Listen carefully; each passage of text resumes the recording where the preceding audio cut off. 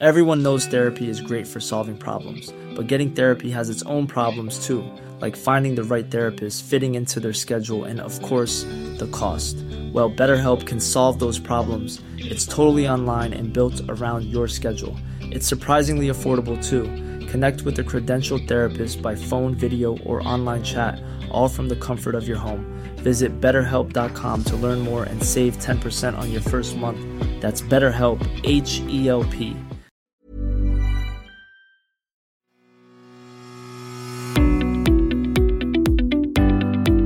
Hello, welcome to the Mick Clifford podcast, The Irish Examiner.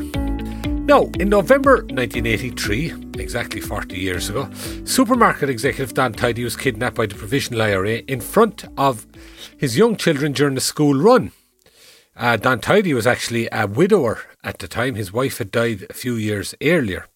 Anyway, 23 days later, he was found in a forest in Leitrim, and during his rescue, two members of the security forces, Garda recruit Gary Sheehan and Army Private Paddy Kelly, were both murdered in a shootout with the kidnappers.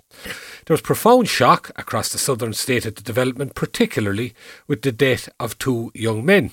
It brought home to many the ruthless nature of the Provos, which for the greater part had operated in the northern statelets, certainly when it came to inflicting any kind of violence to this extent. A new book written by journalists Tommy Conlon and Ronan McGreevy recounts what was a seminal event in the South during the Northern Trouble. It also examines the kind of support that existed for the Provisional IRA in the South, particularly in County Leitrim, where the kidnappers were hiding out and where both authors hail from. Ronan and Tommy, you're very welcome. Thanks, Mick. Thanks, Mick. Could we start there? Tommy, would you set the scene for us? Don Tidey, he was a supermarket executive, a native of England, living in Wicklow, and he was kidnapped on this morning. How exactly did it come about? Yes, November the 24th, 1983, Don Tidey is leaving his home after 8 in the morning, bringing his daughter to school. And there's a reason he is bringing his daughter to school is because Don Tidey, which it was one of the neglected or unknown facets of the crisis at the time, was that Don Tidey in 1983 was a widower. He was the sole parent to his three children because his wife had died from leukemia in 1980.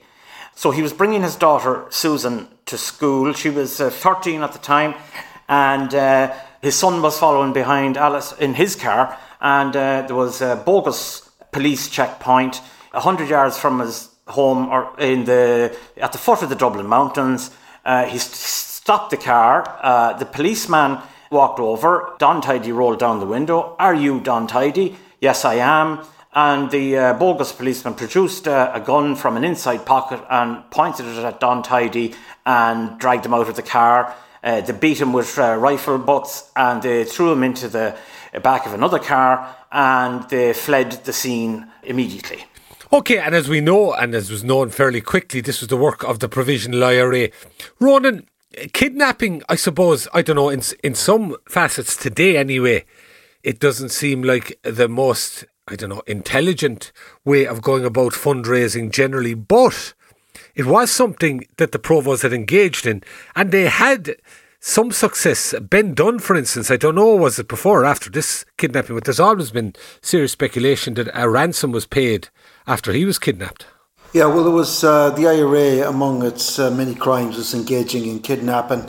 In 1972, it kidnapped Thomas Niedermeyer, who was the manager of the Grundig factory in Belfast, and his body was found a few days later in wasteland and outside Belfast, and there was a cascade of intergenerational trauma with that. His wife and two daughters took their lives, as did one of his son-in-laws. And then there was the famous instance of Tidey in 1975, who was kidnapped by Marion Coyle and Eddie Gallagher. And then you mentioned Ben Dunn. Ben Dunn was kidnapped in 1981 by the Provost. Ben Dunn himself says that he thinks a ransom was paid, but it was paid by his father, Ben Dunn Sr., who had never divulged the sum of money involved, but he's pretty sure that a sum of money was paid. And then in 1983, the Provosts were running short of money.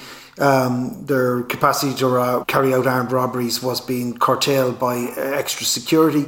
So they set upon this wheeze that they would kidnap a high worth individual and demand a huge sum of money for that person's release, and therefore it would obviate the risk that would be in armed robberies. They kidnapped Shergar in February 1983, the Wonder Horse who had won the Derby, the Epsom Derby and the Irish Derby.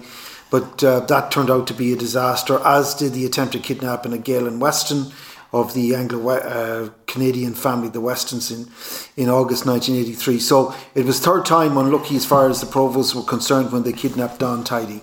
Yeah, it is actually. There's a fair history of it over that 10 or 15 years. No, so they took Mr. Tidey. There was naturally a national manhunt. And eventually, just over 3 weeks, I think it was, they narrowed it down to County Leitrim. And in the book, you have it recorded that the information that led them to that, two informers you mentioned, Sean O'Callaghan, well-known informer he was with the IRA at the time, and there's some speculation as to whether or not he was as prominent within the organisation as he has always claimed, although he was obviously quite intelligent man. And the other, of course, was Freddie Scappaticci, Steak Knife. Is it tied down that they were the source of the information, or is that a general feeling on the basis that they were both high-profile informers? There's a lot of different disparate information that brought the Gardaí to Leitrim. There was also the fact that when Don Tidey was kidnapped, he was handed over to another gang outside Selbridge in County Kildare.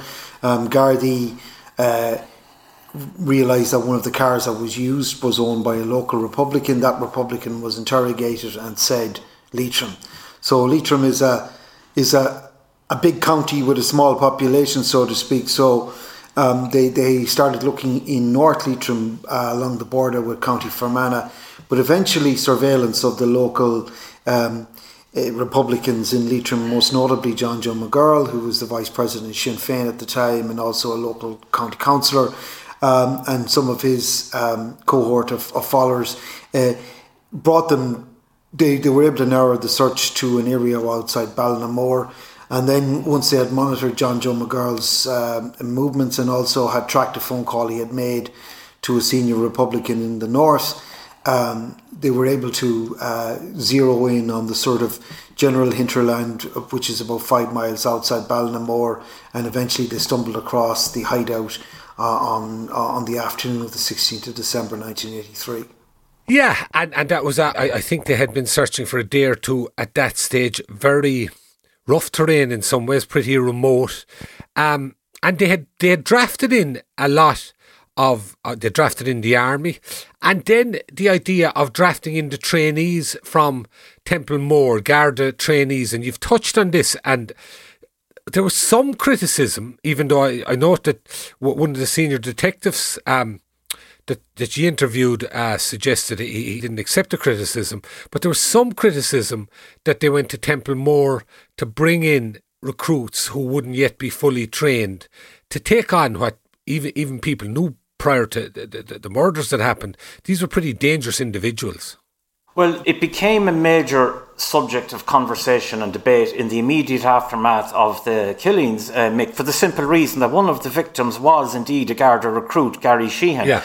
And the country was in a sort of state of national shock and anguish over the fact that a young guard and an Irish soldier had been shot dead by terrorists. That alone, I think, out of that welter of grief and emotion, of course, there were recriminations. What was a young, inexperienced Garda recruit doing there? But there are plausible arguments for it, as we understand it, not least the fact that the search, they needed literally as many boots on the ground as they could get. Between guards, soldiers, there was an enormous amount of 300 square miles in total. 300 square miles of terrain. Yeah. And that was the first thing. And some of the Gardaí we spoke to said that among the best, maybe the best searchers on that manhunt across that were the Garda recruits because of their physical fitness and their enthusiasm. And that they actually were very useful in the search operation. And I think Michael Noonan, who was Minister for Justice at the time, subsequently pointed out in the Dáil anyway, that the other victim, Patrick Kelly, was a 36-year-old, a very experienced soldier who he was armed on the day. And Paddy Kelly had done 3 stints in the Lebanon. And so all of that experience, military experience, didn't spare Patrick Kelly either. Very true. Very good point. And the opening of the book is fascinating because you go straight to the actual confrontation when the security services came upon the kidnappers in a very remote area and what subsequently happened. The other thing that leaps out in terms of that whole narrative, which is really captivating, I say, and a subsequent one in nearby County Mayo, where it seems the kidnappers got away again when the net was closing on them. It was a successful operation to locate them, but I think a lot of questions could be raised about the manner in which they got away, not once but twice after that. Absolutely, and this was, it was a dark night of the soul in many ways for An Garda Síochána, because at that stage they were also searching for Dominic Mad Dog McGlinchey, who had tied up Gardaí as well. So there was question marks over whether they were able to deal with the threat of Republican subversion of the state. In terms of Dorada Wood, I guess it's easy in retrospect to say how could they have got away from this so-called ring of steel. But actually, when you think about the fact that they were firing automatic weapons at Gardaí and so on, had killed 2 people and injured another one, they used just brute force to get away, used the power of the machine gun to get away from them. Claremorris was an absolute farce. So to bring you up to date on how Claremorris happened, there were 4 or maybe 5 kidnappers involved. One of them, who was local to the area, made his way across Slieve-Inearn. 2 others went in the direction of North Longford, so they went east of the kidnap site. The other two others were brought by a guy called Francis McGurl, who had been earlier acquitted of the assassination of Mountbatten. Brought them through Drumshanbo and Sligo into Mayo on the night of the 20th of December at Ballycroy, which is in North Mayo.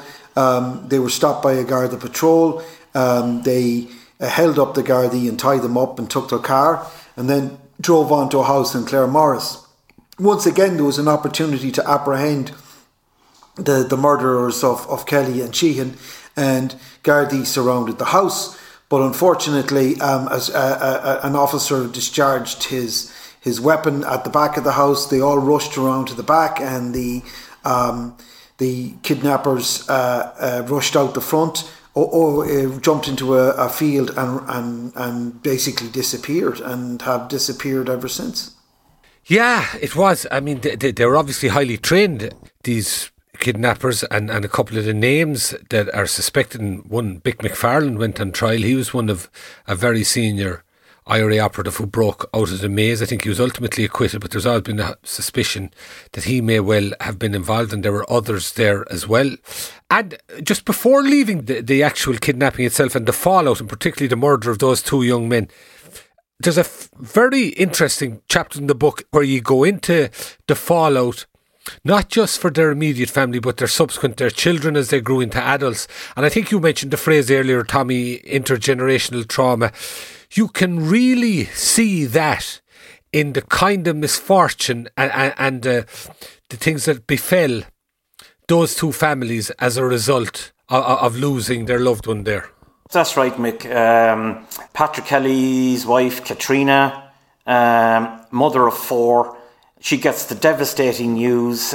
Senior army officers and Gardaí arrive at their home in Moat, knock on the door, and give her the news that will change her life profoundly and that of her children. The oldest boy was 9. The youngest was 10 or 11 weeks, Andrew, and he told us that he doesn't have a photograph of him and his dad. It just doesn't exist. A photo of him and his dad hadn't been taken by the time he lost his father. And Katrina was, as the boys will testify, was just profoundly shattered, grief-stricken, plumbed into the depths of depression, and that went on for years and years and years. And it was compounded then by an apparent knight in shining armour, a former soldier himself who had worked with Patrick Kelly in costume barracks at Lone, befriending her, beginning a relationship with her, and ultimately, a few years later, deciding that the best thing to do would be to uproot the family and move to London. And Katrina's sons, now themselves adults, would say that it was his form of exercising control and deepening his control, isolate them from everyone they knew in Moat and bring them to this enormous large housing estate in London, where they lived for many years in really, really sad and distressing circumstances, Mick. And also, just say, Mick, that David Kelly, the oldest son, came down to Ballinamore, I think only for the second time when we launched a book there, and he was talking about the fact that basically as a result of their father they lost everything. They lost their father, they lost their country, they lost their friends, they lost the community that they grew up in, and so on. And he also believes that his mother died very young at the age of 57 from an aneurysm. And he believes that she was as much a victim of the Troubles as the 3,700 other people that were murdered during that time period. Yeah, that's a very good point, actually, because that figure 3,700 is used, but then there are others, and this is an obvious example of people who didn't necessarily die in an incident, but their lives cruelly cut short as a result of the fallout. There was a lot of that. You mentioned David Kelly, who was Patrick Kelly's son. People may remember him, and I thought it was really striking incident was during the 2011 presidential election. He confronted Martin McGuinness, who was a candidate at that election. I don't know, was it Nat Lohan, it was somewhere in the Midlands, over his father's death and his allegation that McGuinness would have known who was involved and that he would have had information. That was really striking at the time, I think. It was very cathartic, Michael, for David to do that. This is Martin McGuinness obviously participated in the 2011 presidential campaign. He was one of the early favourites, actually, but he was effectively ambushed by David Kelly at a shopping centre in Athlone. David Kelly said to him, "You know the killers of my father. You were on the Army Council at the time. You need to get those people to hand them over to Gardaí." Of course, Martin McGuinness tried to bluster his way out of it, but it was enormously damaging to his campaign, and it actually set off a cascade of recrimination against Martin McGuinness, because if you recall, the President of Ireland is also effectively the Commander-in-Chief of the Irish Defence Forces, and here is the son of a member of the Irish Defence Forces who was murdered by an organisation that Martin McGuinness was involved in, confronted Martin McGuinness. And of course, a lot of people came out of the woodwork after that. Anne McCabe, whose husband Jerry had been murdered by the Provost in 1996, the brother of Frank Hand. Frank Hand was murdered by the Provost in 1984. So many others came out of the woodwork. And then there was a famous scene on a Vincent Browne election debate programme when he pulled out 8 separate books which suggested that Martin McGuinness was a member of the IRA long after he claimed he had left. So it was immensely damaging to the campaign of Martin McGuinness, but it also showed as well a factor which has really been overlooked in the Troubles, is the amount of people in the South who have suffered as a result of what happened during the Troubles. Absolutely, and in a similar vein, this defence that's put out, and increasingly I find in recent years, if you ask me, there's a concerted attempt to rewrite history when they try and project the Provisional IRA as having been over 25 years defenders of the nationalist community, and no more than, as you point out, Ronan, people in the South who suffered. They murdered an awful lot of people in the nationalist community as well, something like 340 or 50 individuals. To know what's really happening, subscribe to the Irish Examiner today at irishexaminer.com/subscribe. When you're ready to pop the question, the last thing you want to do is second-guess the ring. At BlueNile.com, you can design a one-of-a-kind ring with the ease and convenience of shopping online. Choose your diamond and setting. When you find the one, you'll get it delivered right to your door. Go to BlueNile.com and use promo code LISTEN to get $50 off your purchase of $500 or more. That's code LISTEN at BlueNile.com for $50 off your purchase.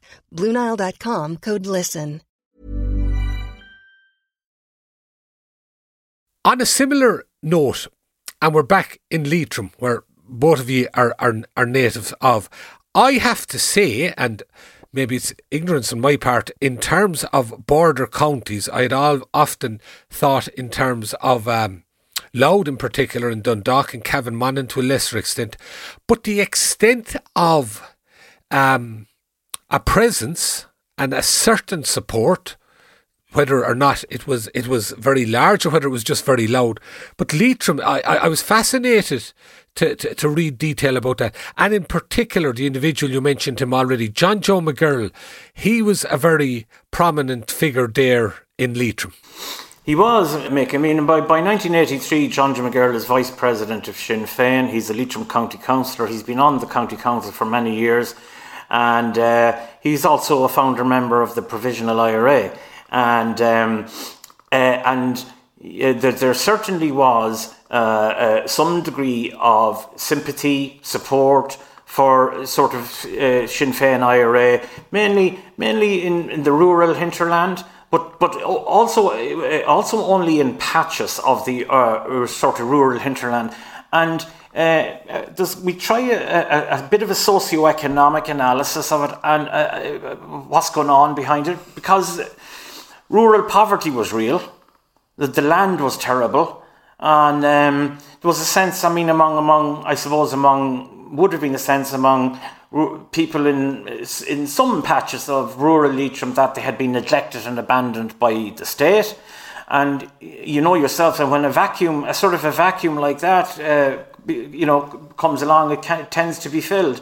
But you'd have to emphasise the support. There would have been maybe more wider residual sort of sympathy or nostalgia for Sinn Féin or an aspiration towards 32 county or get the Brits out of Northern Ireland. And I'm not too sure how many of those would travel the whole way along the spectrum to condoning the murder of a soldier and a policeman. There's something there along that spectrum. I should add, if I may, Ballinamore itself, and we make this point in the book, it was the antithesis of Sinn Féin support. The town produced a TD over 3 generations from the same family, the Reynolds family, from 1927 to 1997. The Reynolds, Paddy Reynolds, Mary Reynolds, Patcho Reynolds, Gerard Reynolds, Fine Gael, Cumann and Gael, the Law and Order Party. And the Reynoldses, between them, were returned in 15 general elections. John Joe McGirl was returned once in one general election ever. So it's complicated, Mick. You also mentioned Ballinamore and elsewhere. Again, it was interesting. And younger people, I think, may not appreciate it. I've a recollection of myself in various parts, but during the hunger strikes in particular, and certain intimidation among shopkeepers that they were obliged to either shut the doors or fly black flags, all of that was going on there as well. Yeah, I remember one day in 1981, my late father, we had a small sort of factory, timber factory, joinery works at the back of our house, and I remember one day, for something that stands in my mind, my father kind of wandering around the yard, not knowing really what to do because the factory had been closed down for the day at the request, or maybe on the orders of the local Sinn Féin IRA zealots, who went round to every business, shop, pub in the town and warned people to close down for the funeral of one of the hunger strikers. Maybe it was the first one for Bobby Sands, I'm not too sure which of them, and to hang out black flags. And by and large, overwhelmingly, people conformed. And it was interesting in 1983 then, for the Don Tidey Dorada Wood episode in December 83, Eugene Midloyne from the Sunday Independent is there. And 2 business people tell him on condition of anonymity that the reason they shut down their businesses in 81 and indeed put out the black flags was intimidation. a tourist bus, a bus that was being used by British anglers who would come to Leitrim for an angling holiday. It had been burned in the summer of 81, which was an awful blow to the local tourist economy. So by 1983, people in Ballinamore and elsewhere have learned to be careful and to maybe to say nothing and keep saying it, because there is that aura or atmosphere of sort of menace or intimidation in the air. And as well then, Ronan, and you make reference to this, and I think this is poignant in a major way, there is a memorial for John Joe McGirl there, at which Jerry Adams spoke, I think, at the opening, and that sort of thing, as if McGirl was a major figure for the area or whatever. And there is no memorial there for the two young men who died in the service of the state.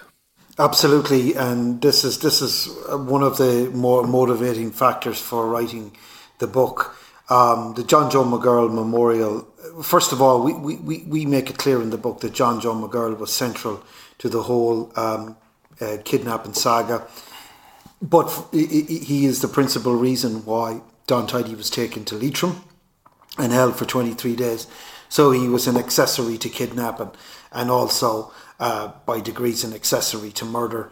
And yet there's a memorial to him in Ballinamore, and a bombastic large memorial on the way into the town, which is put there in 1994, 11 years after that. It was put there, basically the money was raised by local Republicans. They never consulted the people of the town. They never asked the people of the town whether they wanted a memorial there. I think they would have known what the answer would have been. But they decided to put it up anyway, and as a calculated insult to the views of the people of Ballinamore and of Leitrim in general, who didn't support the provisional IRA. And I mean, that's in the past, but there's an abomination at the moment as well, that the Ballinamore Family Festival, and I put that in inverted commas, hosts John Joe McGirl Memorial Walk as part of the festival every year in August. It's incredible to think that anything that would call itself a family or community festival would host such an event. There should be no politics in any family festival. But I think there's a degree of intimidation, Tommy, you'd agree with me, still there in Ballinamore, and that's why people, even though they object to these kind of things privately, say nothing about them. Yeah, I mean, to go back to the monument briefly, Mick, I mean, the local John Joe McGirl died in 1988. In 1990, local Republicans submitted a planning permission application, and that's 1990. So in the previous decade, as I outlined earlier, there's the burning of the bus, there's the closing of the businesses, there's the black flags. There's then 1983 and the Don Tidey and the shooting dead of Kelly and Sheehan. And in the aftermath of that then, famously, Brendan O'Brien from RTE came down, compiled his famous report on that whole tragic episode for Today Tonight. And only one person, a local solicitor by the name of Brian Toolan, faced the camera and spoke the truth and said that the people of Ballinamore, 90% of them wanted nothing to do with subversion, terrorism, and they were on the side of the state. But he was the only one. And a few days later then, every window in the solicitor's practice was smashed. And that's early in 84. And then the planning permission goes in for the memorial in 1990. So everyone knows the vivid memories of what happened only within the previous decade. And I think it goes to show you, when you look at the kidnapping and the armed robberies that were going on and the smashing of the windows and the intimidation. I mean, you know, the provisional IRA supporters nowadays would have you believe they were engaged in this noble struggle against the British occupiers in the north, when in fact they were engaged in a vast criminal conspiracy against the people of this island, north and south, nationalist and unionist, those who didn't support them. Yeah, and I have to say, you make very plain in terms of the book, and I noted that repeatedly you referred to the IRA as criminals and as a criminal organisation, which is something that they would Sinn Féin people would obviously take issue with, and we also know that criminalising was the issue over the H-blocks and the hunger strikes, and they claimed they weren't criminals, but you've definitely pinned your colours to the mast there. What I would say, though, Ronan, I'd be interested in what you think of this. Even in reference to David Kelly's confrontation with Martin McGuinness, which was in 2011, 12 years ago, I sense, particularly with younger people, there is a re-evaluation of what went on, and that the provos are looked in a slightly more benign way due to the fact that people consider it all to have been history and all to have been part of a struggle going back decades and even centuries and what have you. Now, yourselves and myself are old enough to know that may not hold water at all, but it's out there, and I'd suggest it's pretty effective. It's very effective. I mean, I remember reading a survey. There was a survey that the Sunday Times brought out for the 25th anniversary of the Good Friday Agreement, in which people under the age of 35 were asked various questions about the Troubles. And one of them was 37%, as I recall, of people under the age of 35 believed that the British Army killed more people in the Troubles than anyone else, whereas I think the percentage was about 17% for Republican paramilitaries. Let's call a spade here. The IRA killed 1,800 people during the Troubles. The British Army killed 300. That's 6 times as many people. I think the record has been completely distorted. And the other thing about young people is that a majority of them only know of 2 events in the Troubles. One is Bloody Sunday, and the other is the hunger strikes. They don't know anything about Bloody Friday or Enniskillen or Le Mans or Birmingham or Guildford or any of these other atrocities that were carried out by the Provisional IRA. So there's been a pretty successful campaign on the part of some Republicans to rewrite the Troubles to give the impression that the Provos were the good guys. And as our book points out, they were not. Yeah, very much so it does. And now, finally, just to touch on, was there, here in this instance, as I understand it, their Green Booker reputedly says that they shouldn't take up arms against the Republic as it was the southern state. They don't even recognise it as a republic at the time, many of them. But here was an instance whereby they murdered 2 of them. They may claim it was in self-defence or whatever. But did those killings have an impact on any support they may have subsequently enjoyed afterwards? Absolutely, it had a massive impact. They hadn't much support anyway, Mick. I mean, Sinn Féin were getting no more than 2% of the vote in the Irish general elections at that stage, so it gives you some indication of the level of support that there was for the Provisional IRA in the South. But an incident happened the day after Kelly and Sheehan was shot dead, which was the Harrods bomb, in which 6 people were out shopping, doing their Christmas shopping, were blown up by the Provos. And that those 2 events became sort of synonymous in the public minds with the depth of depravity that the Provos were ready to stoop to in furtherance of their aims. And there was a massive backlash against them as a result of this. I would say, when you look at those 2 incidences, probably only Enniskillen would have something equivalent, right? So there was talk at the time of banning Sinn Féin, and in fact there was cross-party support from that. Fine Gael Labour government would have done it, so would Fianna Fáil, until it was realised that it would probably have been counterproductive. But there was also the beginnings of what will become the Anglo-Irish Agreement arose out of that, because it brought home to Margaret Thatcher that the Provisional IRA was an enemy of the Irish state as well, and that unless the 2 governments cooperated properly together, this issue wouldn't be dealt with properly.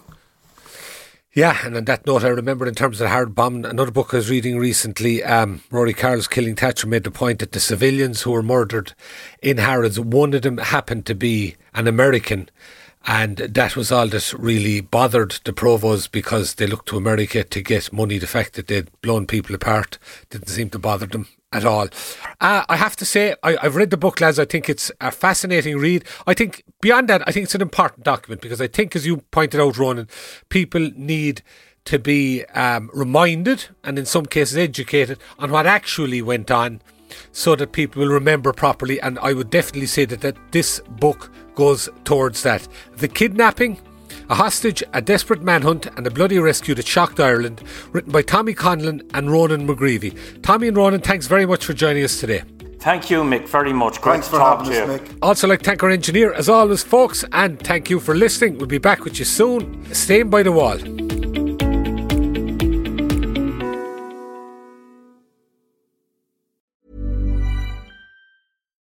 Why don't more infant formula companies use organic, grass-fed whole milk instead of skim?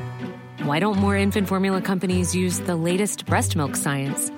Why don't more infant formula companies run their own clinical trials? Why don't more infant formula companies use more of the proteins found in breast milk? Why don't more infant formula companies have their own factories instead of outsourcing their manufacturing? We wondered the same thing. So we made ByHeart, a better formula for formula. Learn more at byheart.com.